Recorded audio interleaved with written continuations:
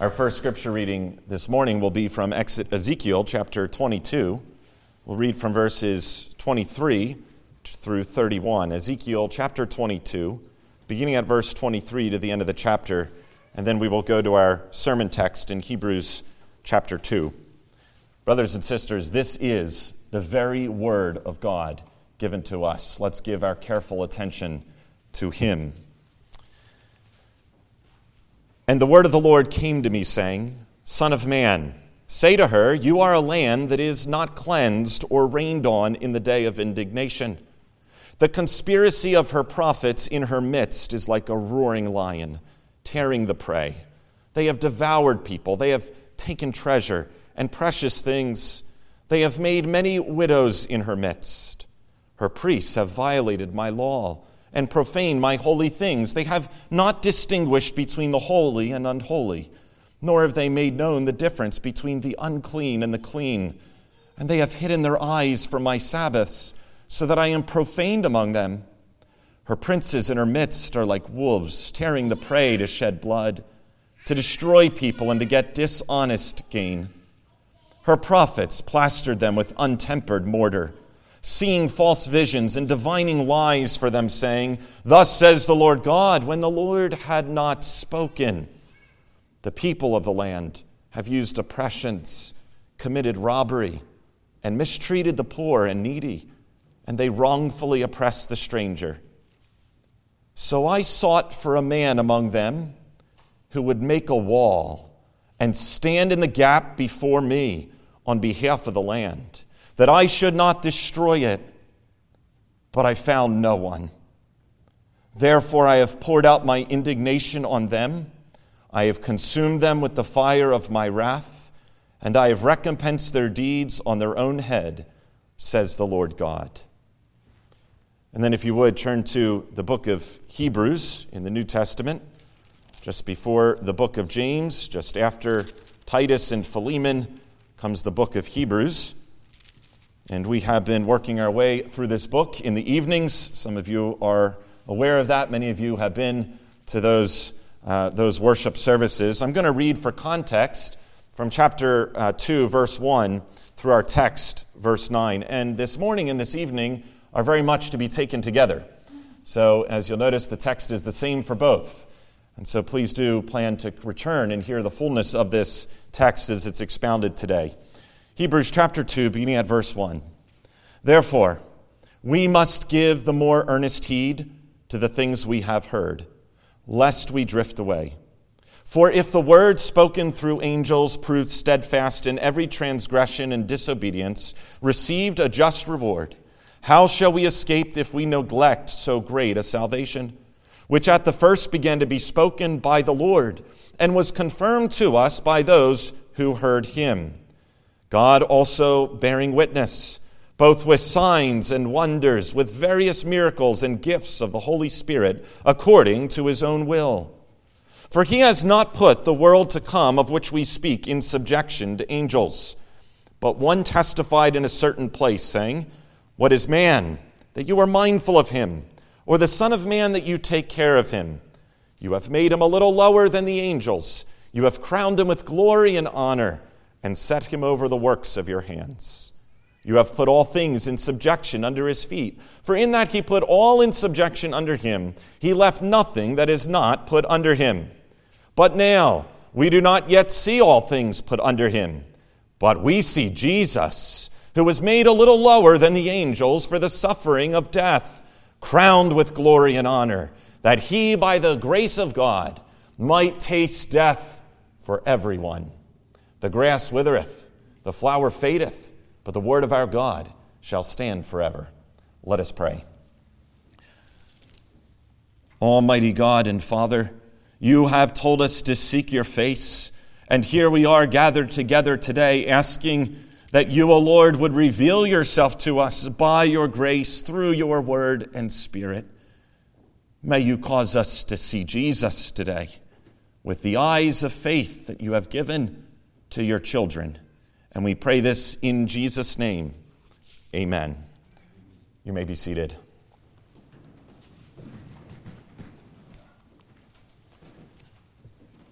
Where do great needs come from? The man that has fallen off of a ship into the ocean, he has the great need of a life preserver, of a rope, because he has a great problem.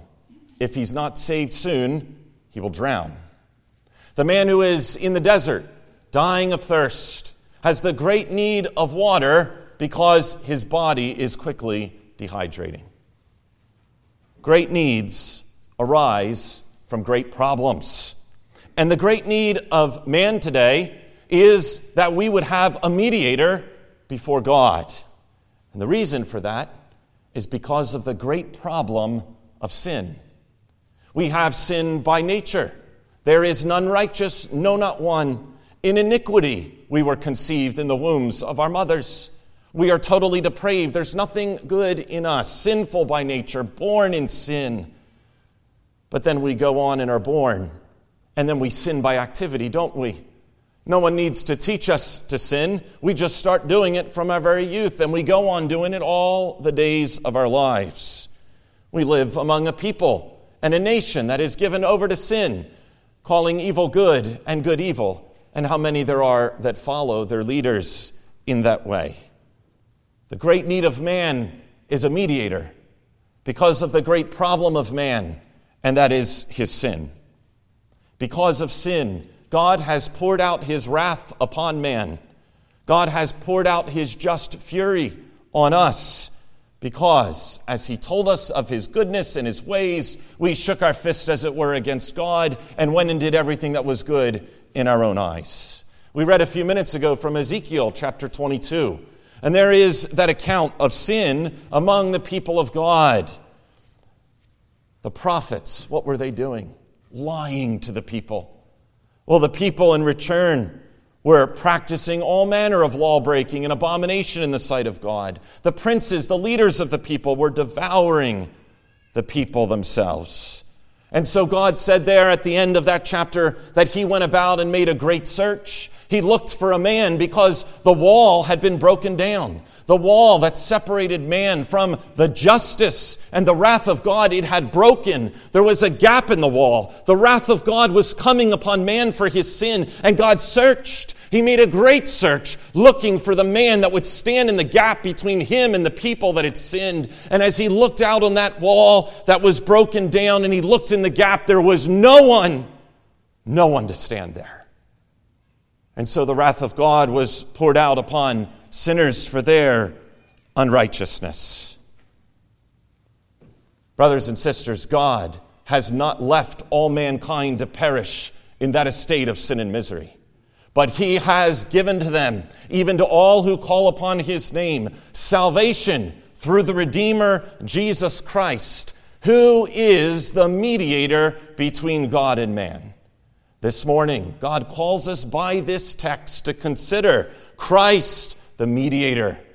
But let's put it this way, not just to think of Christ the mediator, but to behold him as he is, to behold Christ with eyes of faith today as he's revealed in his word in this way, the mediator between God and men. Well, let's consider this under the first heading of the mediator's purpose. What does a mediator do? We confessed it just a few minutes ago, but it's good for us to be reminded that a mediator, in its most basic meaning, is that the mediator will be one who comes between, one who comes in the middle of two parties that are diametrically opposed to one another. That's what a mediator does. It does not mean that sometimes we think of mediators as arbitrators. They look at the problems between two sides that are opposed. They try to get some compromises from both, and they end up somewhere in the middle. That's not what a mediator does.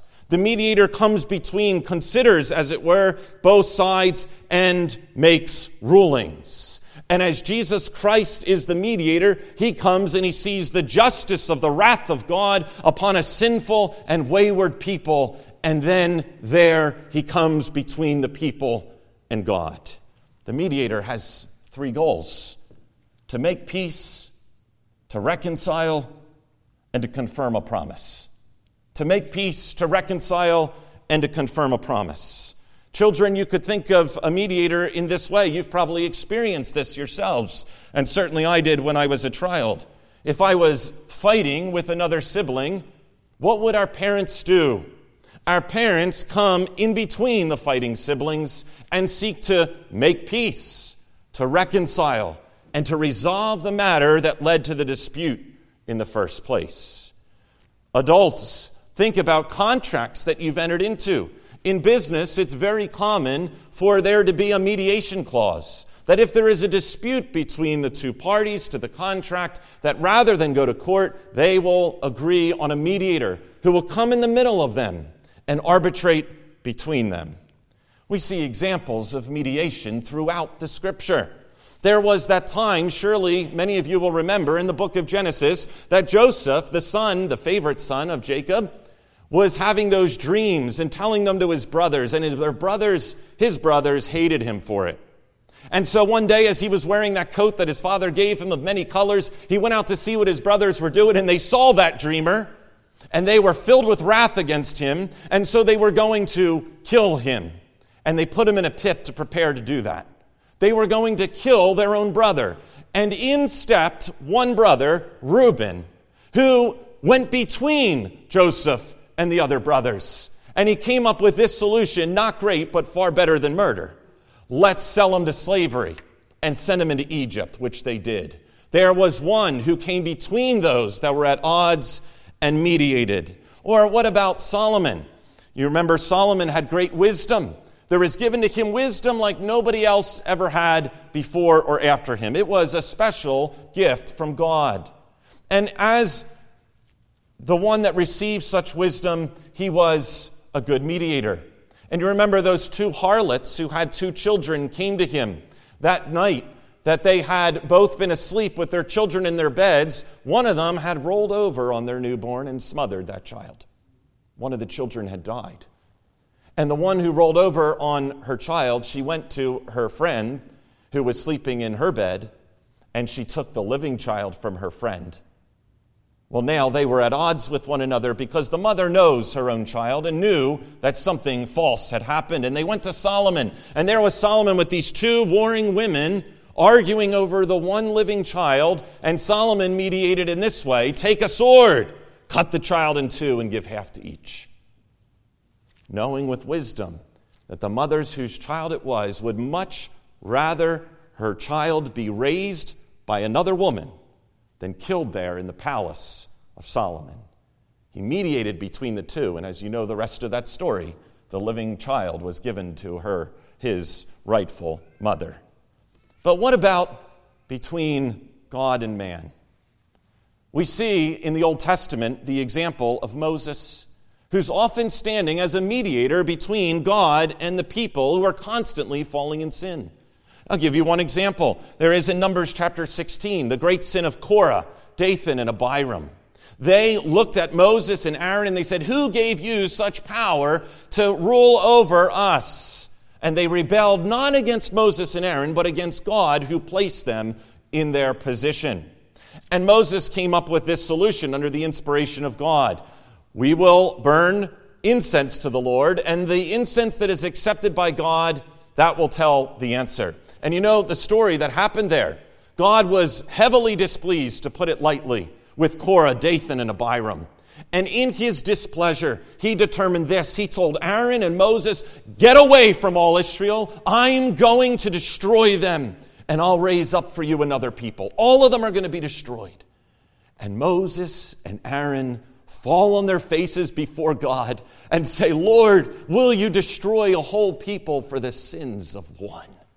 They mediated for the people. In that instance, they came between God and the people who were about to receive his wrath. There was, as it were, at that time, in this instance, there was a man to stand in the gap in the wall. Now, it was not for salvation, but for that one instance of the wrath of God about to come. The very next day, the people who saw the ground open up and swallow Dathan, Abiram, and Korah and all their families, 250 souls, the ground opened and closed on them. It swallowed them up. The people that saw that the very next day, they were grumbling against Moses and Aaron again. And God sent a plague on the people. And Moses said, the plague has gone out. Run out there, Moses, or run out there, Aaron, and put incense in between the people and the plague. And as they went out and did that, the plague was stopped after 14,500 people died. A mediator, one who comes between. We see this throughout the Scripture. There are examples that we could go on at some time, but the point is made clear. One who comes between two parties at war. And then the mediator does this, a minor point at this time in Hebrews, but as we continue on in Hebrews, it will become a much greater point. And that is that the mediator stands as surety for his people. Stands as surety. It's a term that's sometimes used in corporate world today, but not a common term in our literature today, very common hundreds of years ago. But here's what a surety does. A surety performs duties and suffers penalties that someone else was supposed to receive. That's what a surety does. A surety performs duties and suffers penalties that someone else was supposed to receive. In other words, they step into the place of another. They step into the place of a guilty party. And here is man who sinned against God. We have not kept the law perfectly. We've broken it in every way. And there is God who in his justice and his holiness demands payment, and the payment is death. And there is Jesus, the surety, who comes in and stands in the place of sinners, suffering the wrath of God due to them and living perfectly for them, so that no longer is the wrath of God against them, but the loving kindness and mercy of God is upon them. And so the question here, do you have such a mediator for your great problem of sin? Consider then Christ the mediator and his work. The mediator was promised long ago, wasn't he? Way back in the book of Genesis, in the 3rd chapter, when Eve sinned and Adam sinned against God. And God told them that in the day that they sinned, they would surely die. And Adam and Eve are not here because they surely died. But as they sinned against God, God told them that he would be sending someone, the seed of the woman who would be born and who would crush that serpent, the devil's head. And he did it. That was promised long ago, and in the fullness of time, as we confessed a few moments ago, God sent forth his Son, Jesus Christ, born of the Virgin Mary, to take on that which he did not have before, and that was to take on human flesh. And he did it. He is God incarnate. Jesus Christ is fully God and fully man. He was born some 2,000 years ago. And as he was born, or even as he was conceived in the womb of his mother Mary, he was made, as our text says, a little lower than the angels. What does this mean, that Jesus was made a little lower than the angels? But this is what the text tells us. Well, he was made lower in this way. He was made positionally lower. He was placed lower than the angels, not in creation. Jesus is begotten, not made. He's from all eternity to all eternity, the Lord God. But he was made in his incarnation positionally lower than the angels. How so? He could now die. The King of glory, the second person of the Trinity, in taking on flesh, he could now die. The angels couldn't die. Spiritual beings, they never died. And so Jesus is made a little lower than the angels so that he could suffer death for the sins of his people, so that he could come between holy, righteous God and sinful, dying, unholy men, and stand before the wrath of God and bear it for himself, on himself. And this he did. And so, brothers and sisters, what the text is teaching us, and certainly from Hebrews 1, if you know that portion of Scripture, the text is teaching us that the mediator, Jesus Christ, is God. The mediator, Jesus Christ, is God. At the end of Hebrews chapter 1, for those that weren't here when we went through it, did you know the names for Jesus that are given in the Old Testament? Son of God, God the Son, Yahweh, Jehovah God. That's who the mediator is. Jehovah has come in the flesh and he has dwelt among us. The mediator is God. The mediator is God that he might bear the wrath of God for our sins.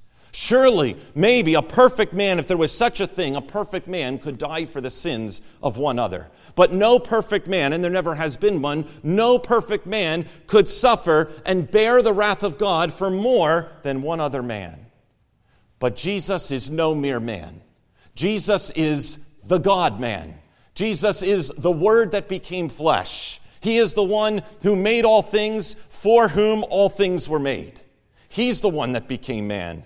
The mediator is God. Therefore, Jesus Christ, the mediator, can sustain in his death on the cross the full wrath of God that is due to me and to you for our sins, because he's God.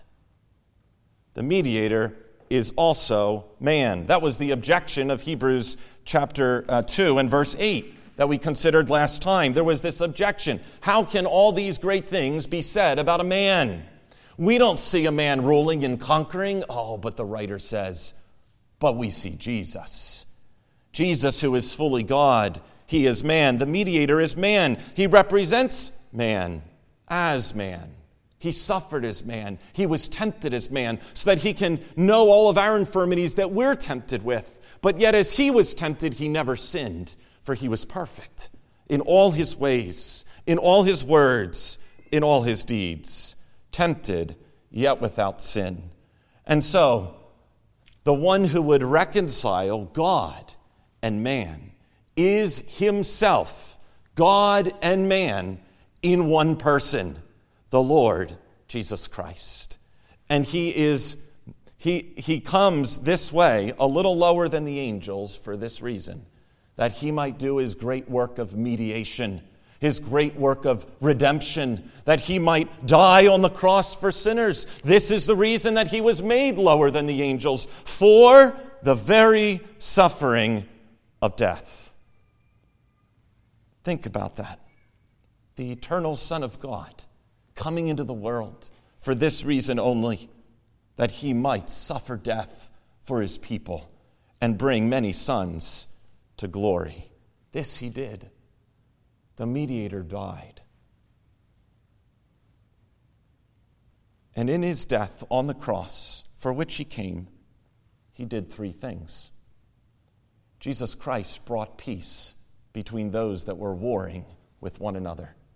God in his righteousness had his wrath upon the people. Man in his sin and hatred of God had rebelled against him.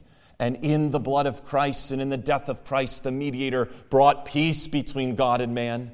That's the reason that his name is this, the Prince of Peace. Through his payment, he did more, though. He not only brought peace between two parties that were at war. What happens when two parties come to peace? Well, if they were at war with one another, they're probably going to be cautious in questioning one another for quite some time. After World War I, after there was that armistice and that peace treaty, Germany had to do all sorts of things for the Allies. Right? There were all sorts of reparations and land barrier changes, and people were still at odds with one another, but they weren't killing one another anymore. Jesus did more than bring us to peace with God.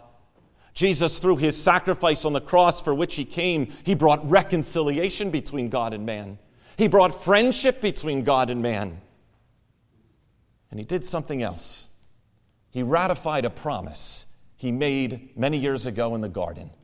When he said that he would bring the seed of the woman to crush Satan's head, he absolutely did it. When he said, I will be their God and they will be my people, this is the new covenant that I make with you, he did it. He made that promise certain with his own blood as he died on the cross one time forever.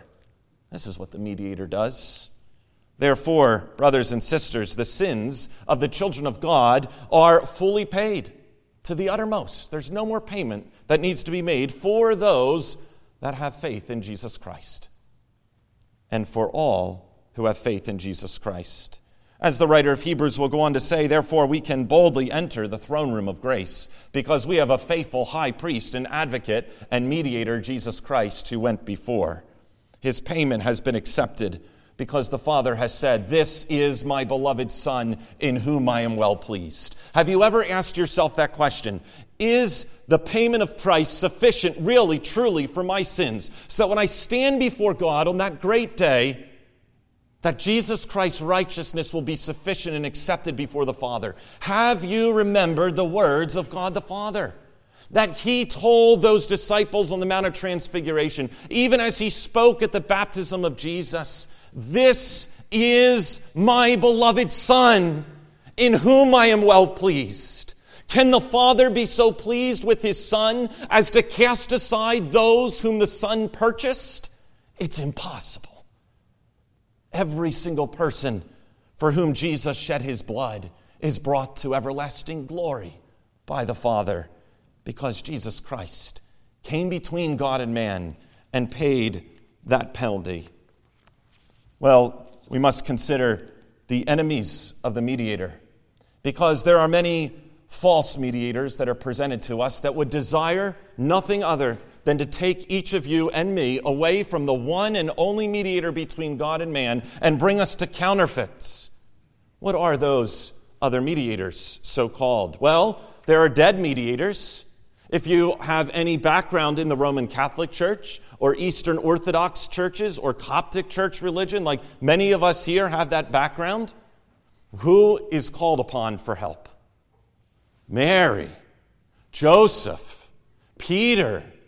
All manner of dead saints are called out to over and over and over again. Have you ever seen the beads that are called rosary beads that many Roman Catholics, if they're faithful to their religion, they will use often? And what do? Hail Mary, Hail Mary. Very similar to what we read in Jeremiah, Hail to the Queen of Heaven. They have brought up another mediator, one who is dead, and have tried to get to God through a dead mediator. It's impossible. There is no way to the Father through a dead mediator. What about live mediators? What about the Pope of Rome, or the Bishop of Alexandria, or the patriarchs that are the leaders of the Eastern Orthodox religions? Can you pray to them and find help in your hour of need? There's no help in them. You can wait in line and in great crowds in the Philippines, or if the Pope would come to Atlanta, I'm sure there would be millions of people lining the streets of Atlanta, like when he went to D.C. and when he went to New York City. And there they thought that if they just looked at him, if they could even touch his robe, what a blessing they would receive. Treating him as if he were Jesus, the Son of God, who when his robe was touched, a woman became clean. That's what's given to these living mediators, so-called. And yet no grace comes from them.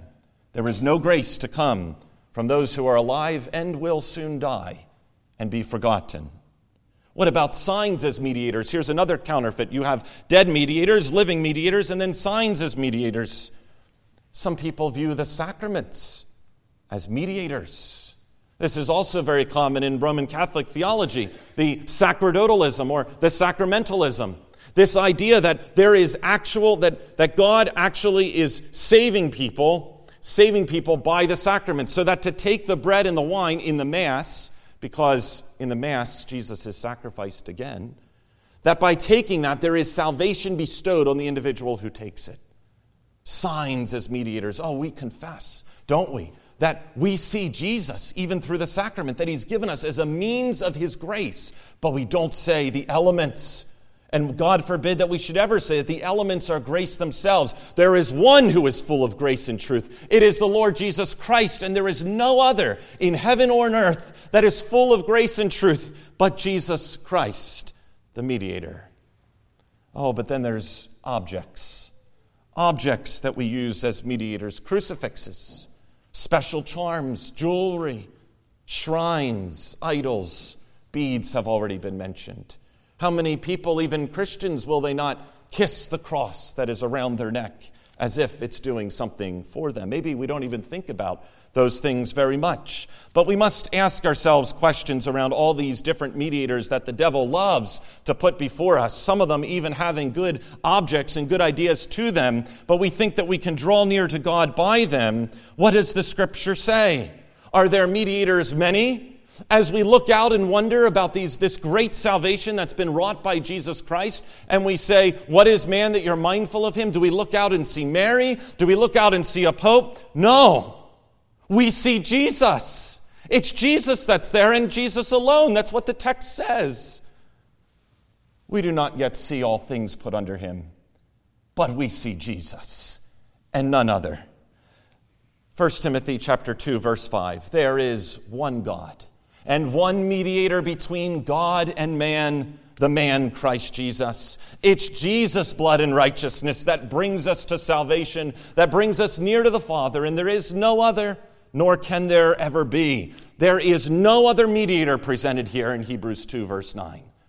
Only Jesus, Christ alone, the mediator between God and man. Therefore, let no one seek to find God or come to God through any other way but through Christ Jesus.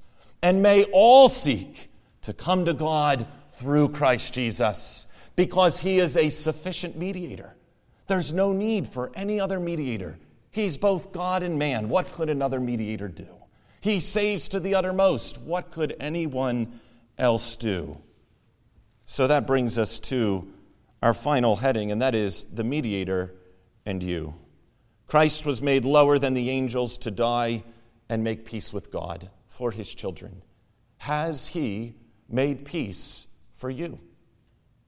Christ, by his sufferings and death, reconciled a people to himself. Are you reconciled to God this morning?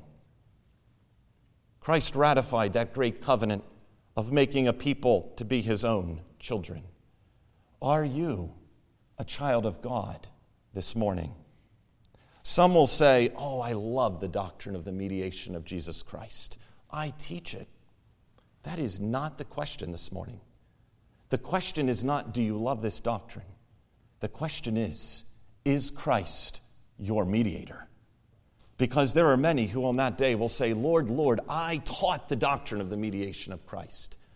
And the Lord will say, depart from me, I never knew you, you worker of iniquity. Is Christ your mediator? Are you a child of God by adoption into his family? Has he purchased you with his own blood? Oh, you might rightly say, how can I be a child of God? And I hope that answer burns into your mind night and day. For believer and unbeliever, repent therefore, and believe on the Lord Jesus Christ, and you shall be saved. That's the call of the gospel from beginning to end. That's the work of Christ from beginning to end. Repent and believe on the Lord Jesus Christ, and you will be born again. Born of the Spirit, born into the family of God. All the benefits of Christ, the mediator, will be applied to you. But to none else. Whoever would sit there and think, I love this, but I'm not going to repent, there remains no mediator for you. The wall is still broken. The wrath of God is poured out. Whoever says, I hate my sin, but I don't know if I can trust in Christ alone for salvation, the wall is still broken down. The wrath of God is poured out. No one stands in the middle for you. You must repent of your sins and believe. Trust in the Lord Jesus Christ. And then you will see the wall is built up. The Lord will look out upon those sinners who have sinned against him, and he looks in the gap in the wall, and no more is it empty, but there is one standing in the gap. It's the Lord Jesus Christ. Him we see. Him the Father sees, and the Father sees us through him. So that we who are clothed in filthy rags, like Joshua the high priest in that Old Testament prophecy, those filthy rags are removed from us, and we who have been filthy in our sins by the blood of the mediator, Jesus Christ, who redeemed a people for himself, we're clothed with those pure white garments of the righteousness of Christ. That's where we should desire to be. Not continuing in the ways of the world, but continuing and abiding in the Lord our God forever. There's another word here for the children of God. For indeed, the call to repentance and faith is the lifelong call of the Christian, isn't it? Just as much as it is for the unbeliever, it is for the Christian. Our lives are a constant repentance of sin and pressing on in the faith that Christ has given to us. But I want to give another encouragement to those that are in Christ from this teaching. With what boldness can you now come into the throne room of the Father, since you have a mediator who is Christ the Lord?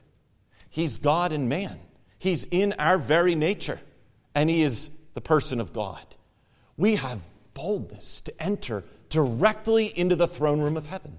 We need not go to any of these false mediators that can't get us there, though the devil promises us they can. We have direct, immediate access to the Father through the Son, Jesus Christ. What confidence we can have that as we cry out to him as his children, he hears us. What confidence we can have that as we plead with him for things needful in our life, that he will give to us whatsoever things are good. What confidence we have that we are reconciled to the Father, even as the hymn writer says, as we will soon sing, my God is reconciled. His pardoning voice I hear. He owns me for his child. I shall no longer fear. With confidence I now draw nigh. With confidence I now draw nigh. And Father, Abba, Father, cry.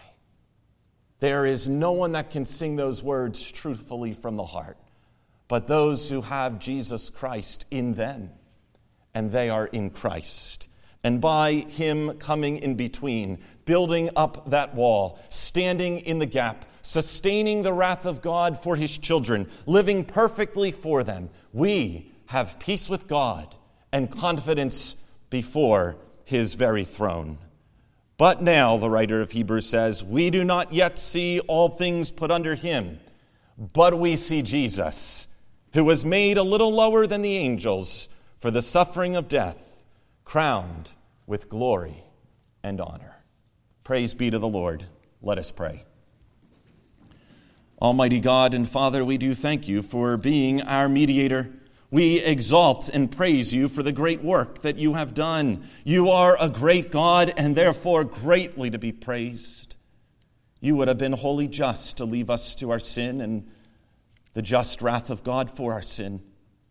But what wondrous love you have shown to us to come and bear the iniquity of all your children. O Lord, we ask that you would grant to us great boldness to ask great things of you, our Father.